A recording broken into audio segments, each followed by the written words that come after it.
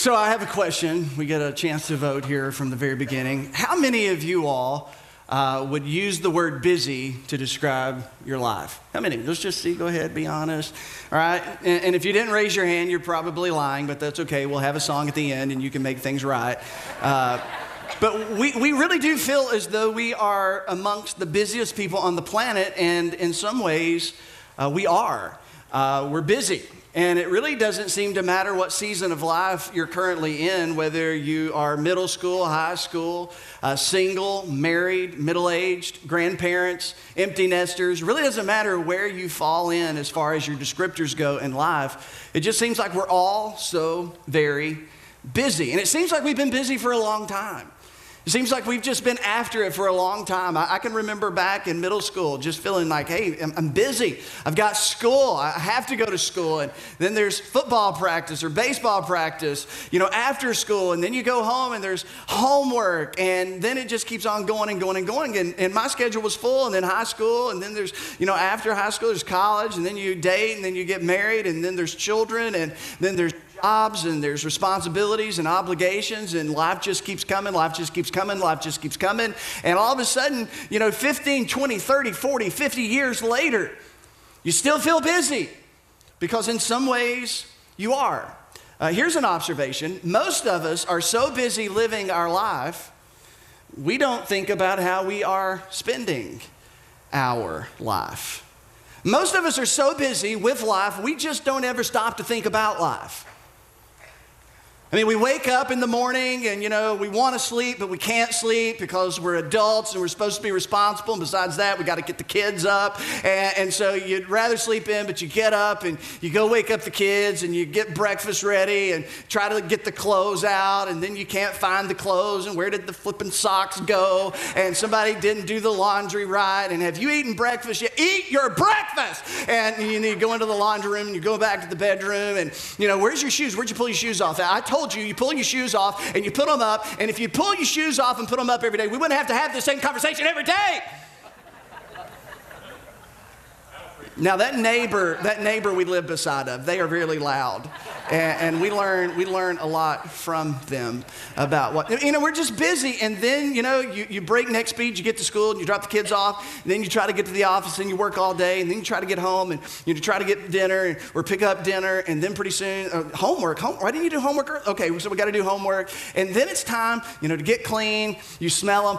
I think you can make it one more day. Or no, you've got to have a shower today. You've got to have a shower today. And then it all starts back over. And before you know it, we look up one day and it's like, where did life go? Most of us are so busy living life, we don't actually think about how we're living our life, or how we're spending our life, or if we are investing our life, or whether we're losing our life, or whether we're just wasting our life. A lot of us don't even know where time goes, but it's going somewhere. And one day you're going to look back at the end of your life and you're going to be able to see where life went really clearly. And you're going to wish you did some things different maybe. Maybe you're going to be glad that you did certain things. Maybe you're going to regret that you didn't do certain things, or that you did do certain things. But a lot of us don't even have a clue where time goes. Did you know that the average person, and maybe you're average, the average person spends 1 year of their life looking for what's lost? Now think about that. As valuable as life is, as valuable as time is, right?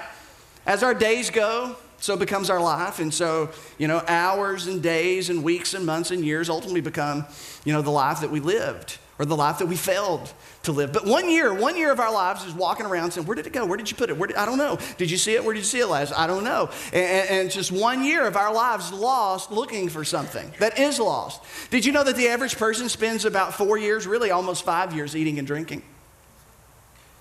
Almost 4, we got to do that though, right?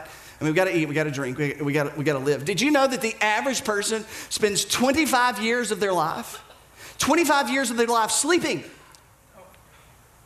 That's a third of life. Some of you are batting way above average. What I think is you deposit a lot of that time early on in life and you just lose it as you get older because you seem to sleep less and less. But 25 years. Where's my life going? Well, 25 of it's going to sleep. 4 to 5 of it's going to eating and drinking. Perhaps a year of it's going to finding something that I've lost or somebody lost and I'm going to blame it on, right? Did you know that 2 years is spent on grooming? Manscaping? Ladyscaping? I don't know. 2 years. I mean, but we're glad you do it. Keep doing it.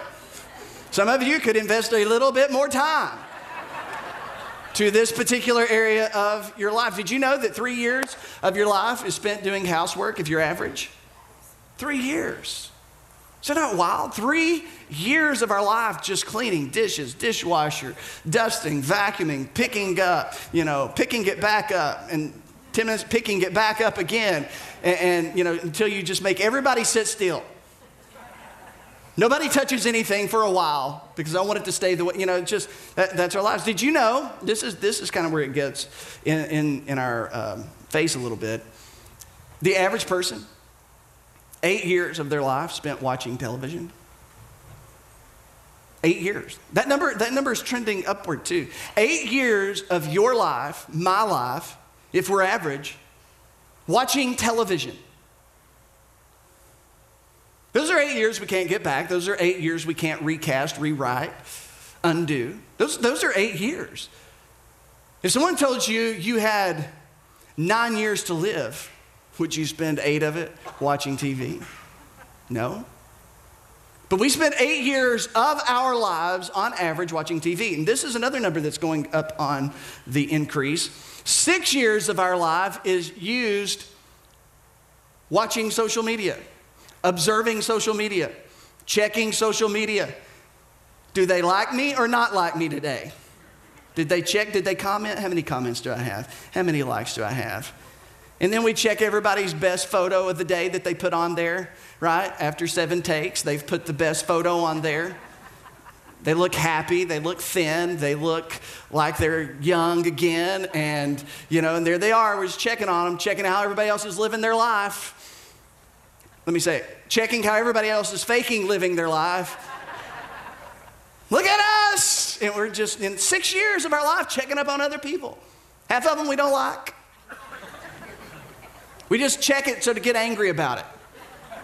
6 years between television and social media, 14 years of your life. We don't know that. We don't know it in the moment, but one day we're going to look back and we're going to say, I wonder how much time I gave away. Well, experts tell us you're going to give probably 8 years away to television, 6 years away to social media, 2 years to shop. 2 years just shopping, browsing, checking things out, buying, not buying. Here's one. 4 years in a car, just kind of getting here and there. 4 years. 4 years. 4 years of your life in a car. Doing the thing that you do when you're in a car. And that looks different for different people, but 4 years, there you are, maybe reading, not reading, but listening to a book, listening to the news, listening to music, just 4 years in a car.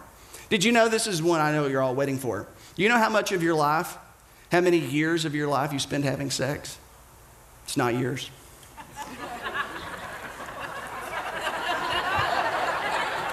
It actually comes out to about 117 days. And all the men are thinking, no, it's longer. And all the women are saying, no, it's not. No, it's really not. Do you know it comes out to, I know, it's like, who figures this out? Is this government grant money at work? Probably. About 9 hours of ecstasy. 117 days of sex, 9 hours of like, woo! That's your life. That's it. That's where it's going. So you take out, work, which makes up about 10 years of your life, and sleep, which makes about 25 years of your life, and 4 to 5, which makes up, the eating and drinking of your life. And so if you take all those things that are kind of mandatory, just part of, the world that we live in, I did some figuring, and that leaves us about 11 years. About 11 years. When you take all the things that we kind of have to do and need to do, about 11 years of discretionary life to spend or invest or do whatever you're going to do. That's about 4,300 days. That's our life. That's where our life is going. And most of us are so busy, we're not even thinking about this. But one day, we will think about this. Statistically, most of us will not die suddenly. Statistically, most of us will be on a bed somewhere in our future waiting to die. That's statistics. So one day we're going to think about how we lived our life. I think we ought to do something revolutionary. I think we ought to do something that the scriptures teach us to do. And I think we ought to not wait until the end to think about what we did with the life that we had. But I think we ought to think about the life that we have right now and consider how important it is, how short it is, number our days so that we may use our days better. Because we can't control much about how we die, but we can control a lot about how we live. And I think it's been my experience that, you can always hear conversations about, how do you want to die? Or how do you not want to die? And people, I just don't want to drown. That'd be the worst thing. I'd rather die any way possible, but I don't want to drown. Some people, no, I'd drown in a heartbeat. I don't want to burn. I want to die by fire, and I don't want to do that. And so, we just all have these little things. But I'll tell you the worst way to die is to die with regret. The worst way to die would be to get to the end of your days and be so busy that you never thought about what you were doing with your days. And then at the end of your days, look back over all of your days and say, I feel like I wasted it. I feel like I missed it. I feel like I didn't use it as wisely as what I could have. And that's what we're talking about. God, teach us to number our days so that we may gain a heart of wisdom. So over here, last week, we had this big aquarium set up, and there were 28,000 marbles, in that big aquarium, because that's our days. 28,000 if we're average, right? 78 or so years we get, and we have no promise of any of those. All we have is right now, and so this is my marble today. You have your day. This is your day. What are you going to do with it, right? If you're numbering your days, today becomes incredibly important because today could be your last day, right? And if you live every day as though it could be your last day, your day today will change. It will change the way you see everything. It will change the way you hear everything. It will change your personal relationships. It'll just change things if you start numbering your days. And so that was last week, and we should continue to number our days. But I want to talk about, kids, and I want to talk about parenting. And I know not everybody's a parent, but that's okay. Everybody can be a spiritual parent. Everybody can be a mentor. Everybody can invest in the next generation. And in some ways, we are all stewards of the next generation. Whether we are biological moms and dads or not, we're all stewards of the next generation. Grandma, grandpa, aunt, uncle, cousin, volunteer at the church and children's ministry or student ministry. We're all stewards of the next generation. But let me talk to those of you who are parents. And right here, this was the day that you brought your kid home. This was it. This was like the first week of life. And this was little Jane or little Joe. And oh, how pretty. I don't think any newborns are pretty, but that's just me. We say it, but we lie. I didn't even think my own children were pretty when they were born. Freaked me out. I thought something was wrong. He can't be mine. It can't be Allison's. This is some other inferior couple's child. This obviously is not our genetic output, but it was. And it got better with time. And our kids are adorable, just like your kids are adorable. But when they're first born, they're all squishy and round and sometimes, it's just, but they come home and they're sweet and they're lovable and we would do anything for them. And this is when we bring them home. And if all goes well, if all goes the way it's supposed to, they will graduate high school. We will get them that far. We will parent until they're 18 and they begin life on their own, the next chapter, adulthood. They will go to college, some of them will trade school, some of them vocational school, some will just go and start their own business and conquer the world. And some will go to college and then graduate school, and some will go to college and then go back to college again and go back to college again and, and graduate somewhere. But hey, we got them to high school graduation. And so this is kind of life as a parent. And when we bring them home, if all things on average, we're going to get about 936 weeks. Each marble represents a week until graduation. So when we bring them home, we have about 936 weeks as moms and dads, grandparents. We have about 936 weeks to influence our children before they kind of go out on their own and do their thing at 18 years old. When we say, you're 18, you know what that means? It's time to leave. It's time to go. We've been waiting for this day. Right? No, we probably won't. Maybe so. But here we are, 936 weeks. And then here they are at 2 years old. Right? 2 years old, you remember how hard those days were. I can remember, being a parent, there's just some things you end up doing that you thought you would never do. Right? And I can't believe I'm even about to tell you the story I'm about to tell you. But Allison was in residency, and Shepard was somewhere between 2 and newborn, and he was trying to do, just the most natural biological processes. He was trying to go to the bathroom, and you could tell, and he was in diapers, and he was just over there, and he was, and it was taking way too long, and obviously after a while he just starts crying because he's in such pain, and I'm kind of freaking out, and so I call the doctor. I'm expecting medical expert advice on what to do. Honey, he's trying to go to the bathroom, but apparently something stuck, something clogged, something just isn't working. And she goes, well, you may just have to reach up there and grab it. If you can see something, you just might. And I was like, I will rent a helicopter. And we will medevac him to the University of Kentucky Children's Hospital. But I'll tell you the one thing that's not happening tonight in my medical care is that right there. So parenting is wild and crazy. And then, you get to 4-year-olds, right? And you have about 728 weeks with them at that point.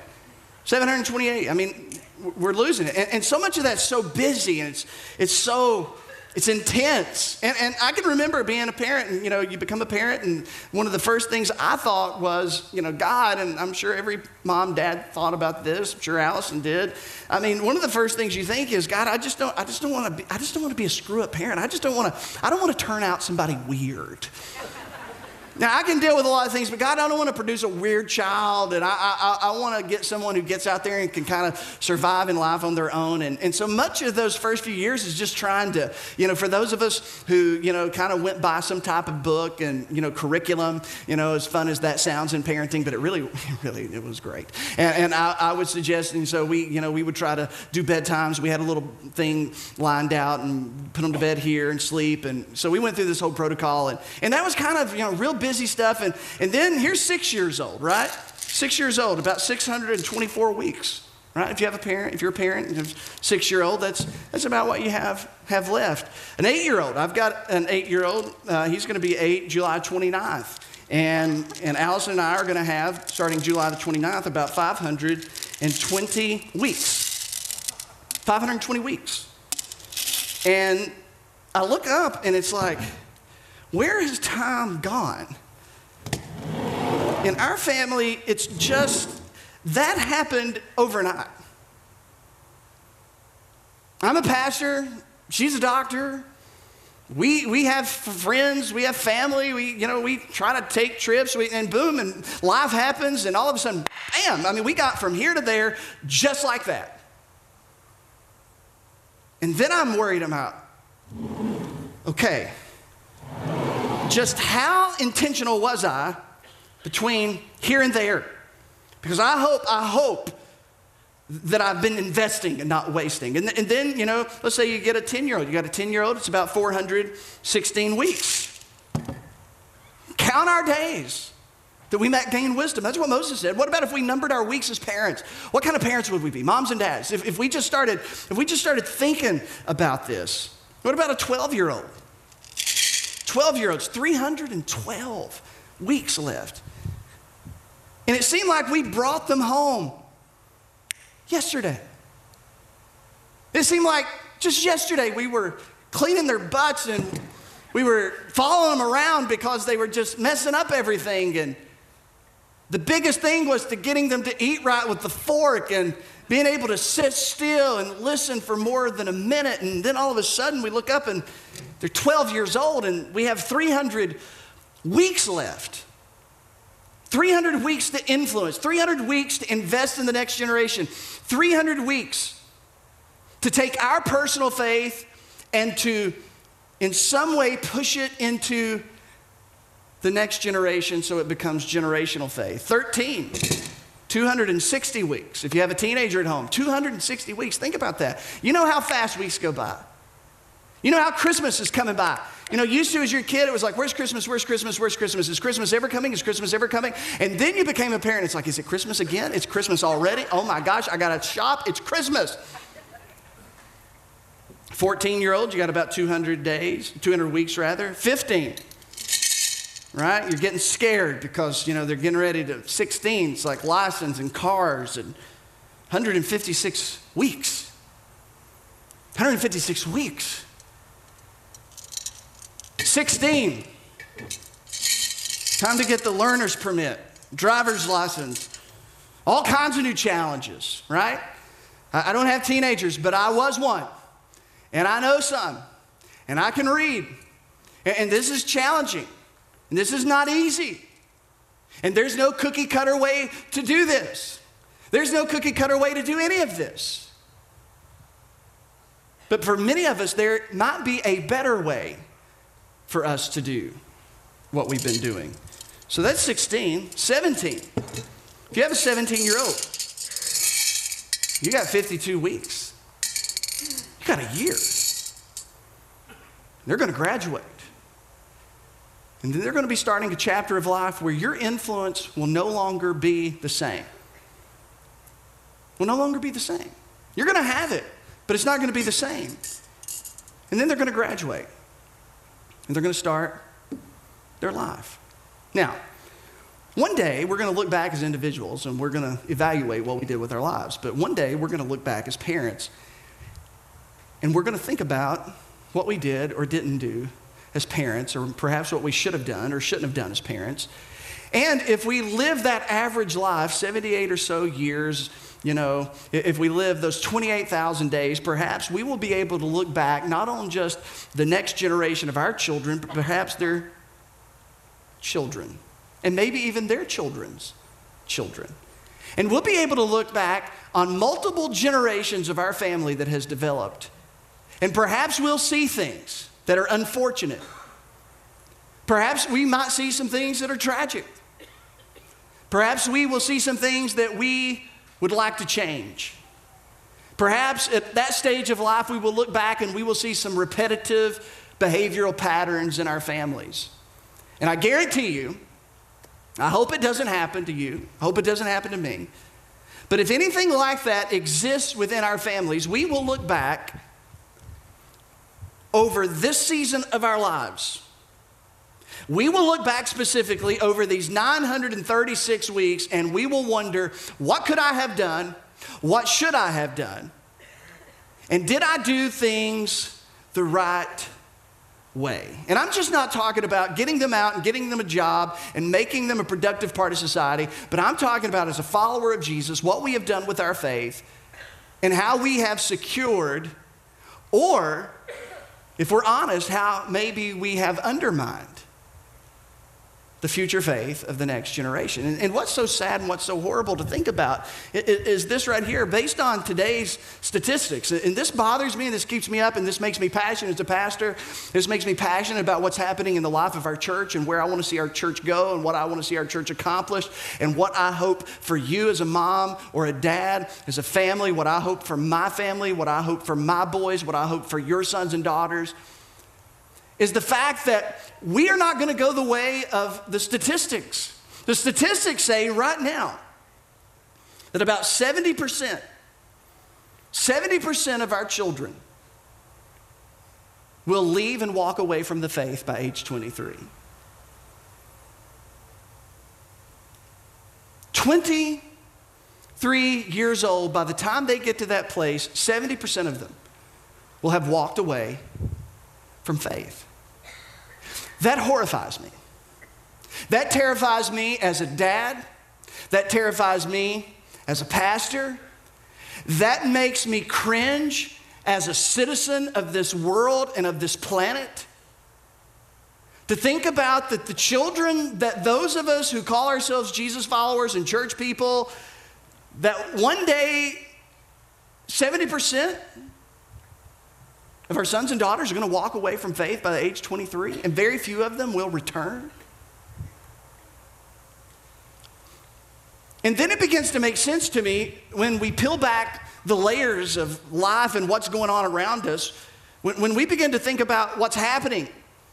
And the fact that we have 936 weeks, that means I have 936 weeks to influence, 936 weeks to invest, 930, listen, when Alice and I brought our kids home, I can remember before they ever understood there was night and day. I can remember walking them around. I'd walk them around the neighborhood. I'd pick up Shepherd, just home from the hospital, walking down the street. And the whole time I was walking him down the street, telling him, God's got a plan for your life. God's going to do something with your life. Jesus loves you. There's a God in heaven who created you and made you for a purpose and on purpose. And I decided early on, because I heard people talk about this, and I'm not smart, but I heard other people talk about it. It's like, yes, we got to number our days. And if I don't number my days and number my weeks, I'm telling you, this is going to get away from me.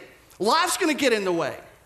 And I determined that I was not going to let a week go by. I may let a day go by, but I'm not going to let a week go by unless I tell my sons that God has a plan for their life, that God loves them, God is their creator, God is their friend, God wants to do something amazing in them so they can make a difference in other people. And I just decided early on, that's what I want my weeks to do.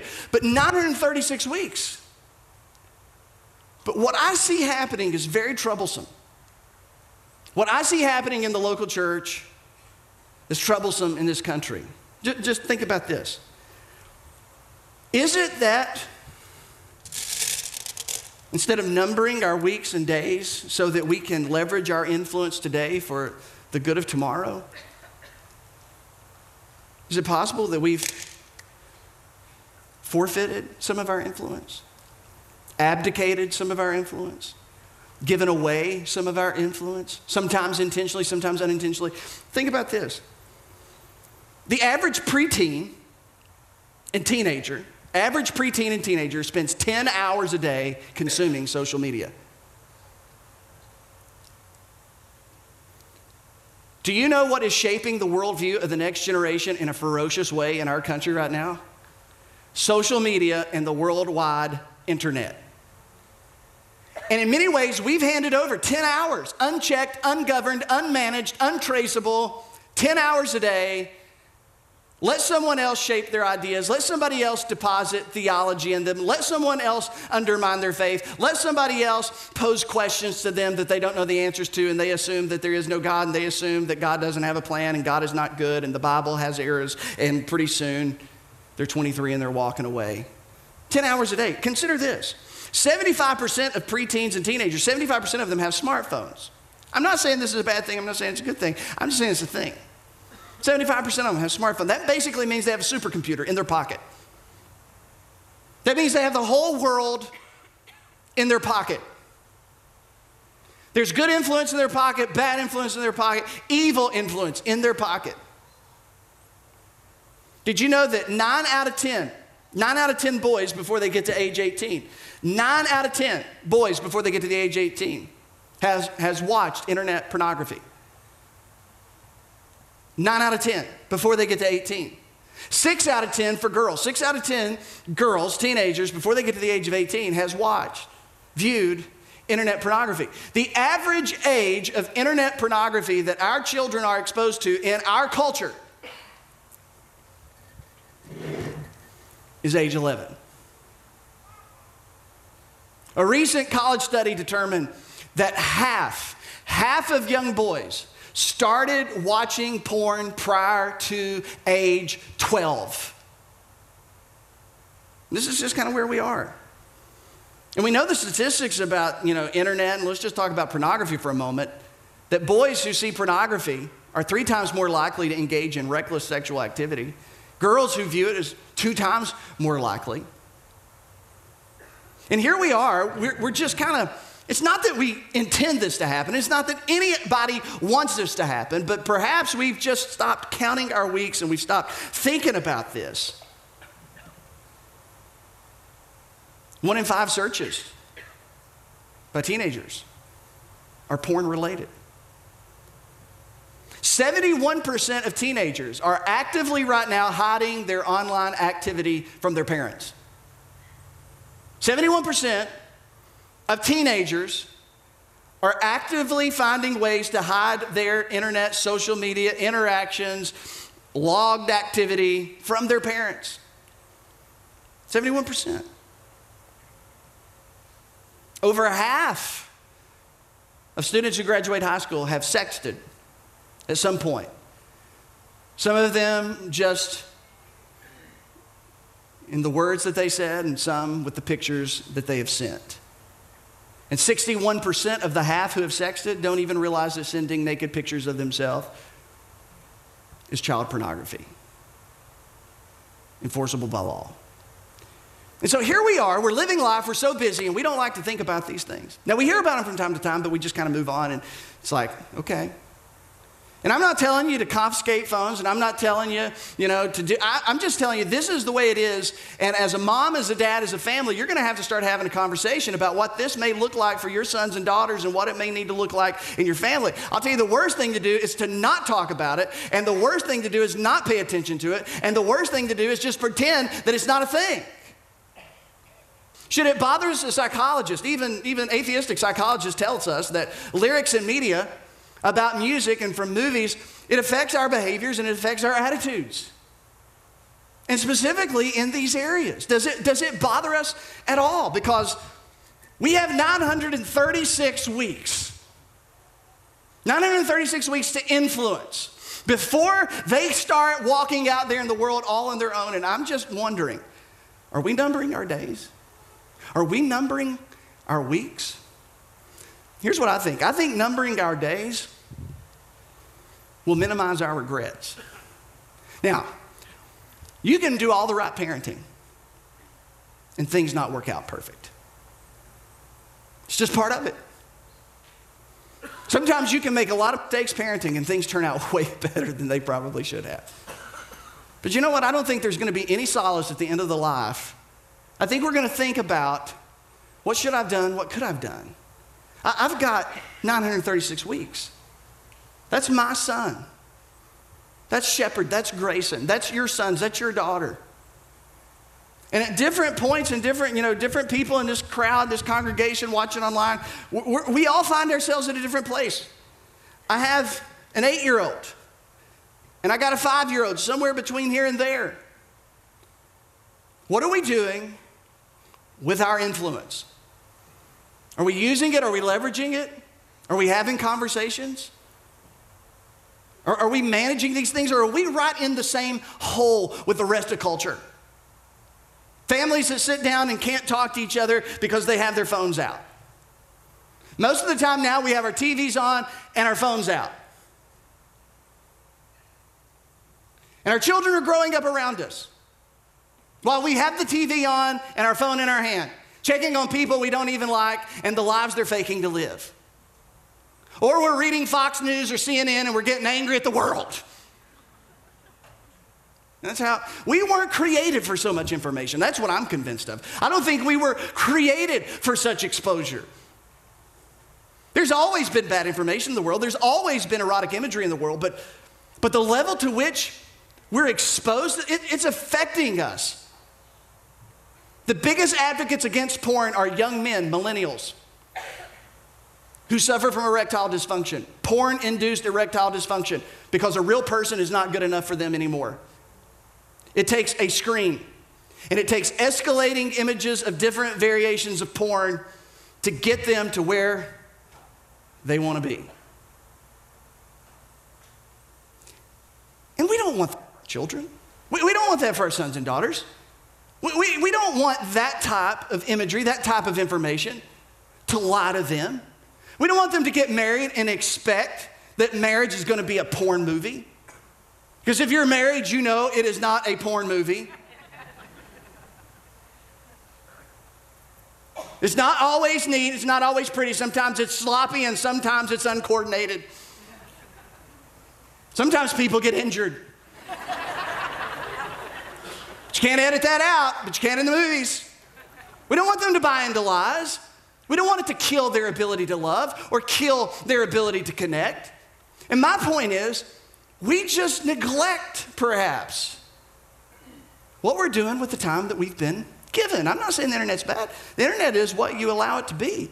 It can be a great source of good, but it can also be a great source of bad. Matthew 6:33. Jesus said, if you want to minimize regret in your family, here's what you need to do. Seek first the kingdom of God and his righteousness. And all these other things that you're worried about chasing will be added to you. He says, seek first the kingdom of God. And he talked about a group of people who were worried about all the wrong things. Chasing all the wrong things. Chasing important things, but not the most important things. And the biggest danger that I see for us as Jesus followers, moms and dads and families, we chase important things, but sometimes the important things have become the most important things. And your schedule reflects it. The busyness of your life reflects it. And you're so busy, you can't be strategic.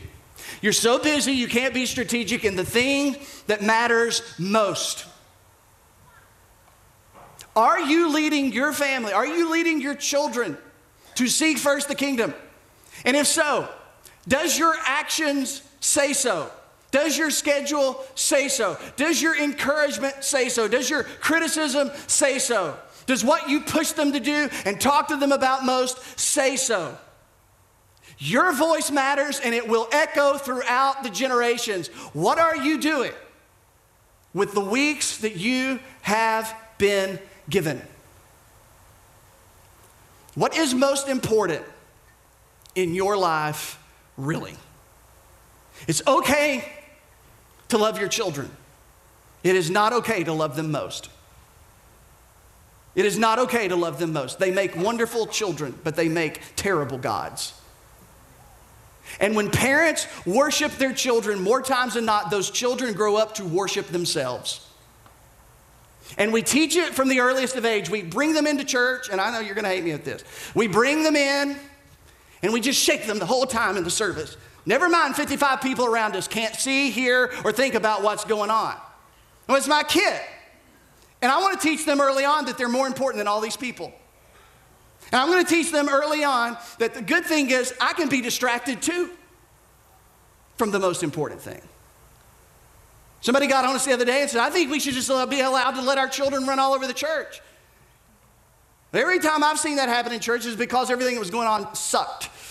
The music was terrible, the sermon was terrible, and the entertainment needed to be the child walking around in the choir loft, around the pulpit. And I'm talking about something that we teach from early on. You're more important than everything else. They're not more important than everything else. Your spouse is not more important than everything else. Your job is not more important than everything else. The most important thing is God and his kingdom.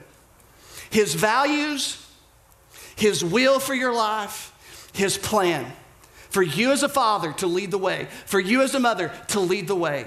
For you as a single lady, a single guy to invest in the next generation because you too are stewards of the next generation. You could get involved in the local church. You could be a small group leader for children. You could be a small group leader for students. And you can invest in the next generation because there's only so many weeks that we get as the local church. And I want my sons to grow up in the local church, and I want them to grow up knowing that the local church is a priority because God is a priority, and I want them to have other people in their lives that they can talk to. Because chances are they may not come to me at 13 or 14 and say, Dad, I'm struggling with something. I hope they do, but it's okay as long as they have another guy in our church, an adult that they can talk to say, I need help. You and I will never regret arranging our life around what is most important. What is most important right now in your family? Really? What is most important in your children's life right now? Really? And have you enabled that? Have you contributed to that? Have you tried to coach in a different direction? Have you tried to influence in a different direction? What are you doing with your weeks? Father, our heads are bowed, our eyes are closed. Teach us to number our days that we may gain a heart of wisdom. As moms and dads, as grandparents, as stewards of the next generation, that we would know the right thing to do, that we would stay away from the wrong things to do, that we would leverage our influence today for tomorrow's good, that we would see every ride in the car as an opportunity, that we would see every dinner at home as an opportunity, that we would see every morning in the chaos of the morning to influence and make deposits, that we would see all the extracurricular activities and all the things that we get to be a part of and all the fun things that we get to experience, that we would see those all as opportunities to point us towards what's even more important, and that's Jesus. God, there's lots of great things that we get to do in life, and you encourage that, and you allow us to, and you wire us for those things. But God, in the busyness of all that is, God, let us leverage our influence to always keep in mind what is most important. Our heads are bowed, our eyes are closed, and only the Holy Spirit can speak to you. Only the Holy Spirit can kind of roll back the curtain and say, this is what you need to know, and this is where you are as a family, this is where you are as a mom, this is where you are as a dad. Only the Holy Spirit can do that. I can't do that. Only the Holy Spirit can, but I hope that you'll just open up your heart and open up your hands to say, Holy Spirit, what does this mean for us? God, give me the wisdom to know the right thing to do and the courage to do it, even if it's hard. God, if we have to start doing things different, then God, give me the courage to do some things different. God, if I'm going to have some conversations, and then God, give me the courage to have some conversations. God, help moms and dads to seek you first. Help me, God, and forgive me. And I confess and repent for when I don't, and there are many times I don't. And God, I pray that you would bring us to the place where we just say, God, we need you. As men, we would say, God, we need you. Because some of the things that our children are struggling with, we are struggling with. God, we need you. Some of the things that we never want our children to deal with, we're dealing with. So God, we need you. Speak to us, Lord, in Jesus' name.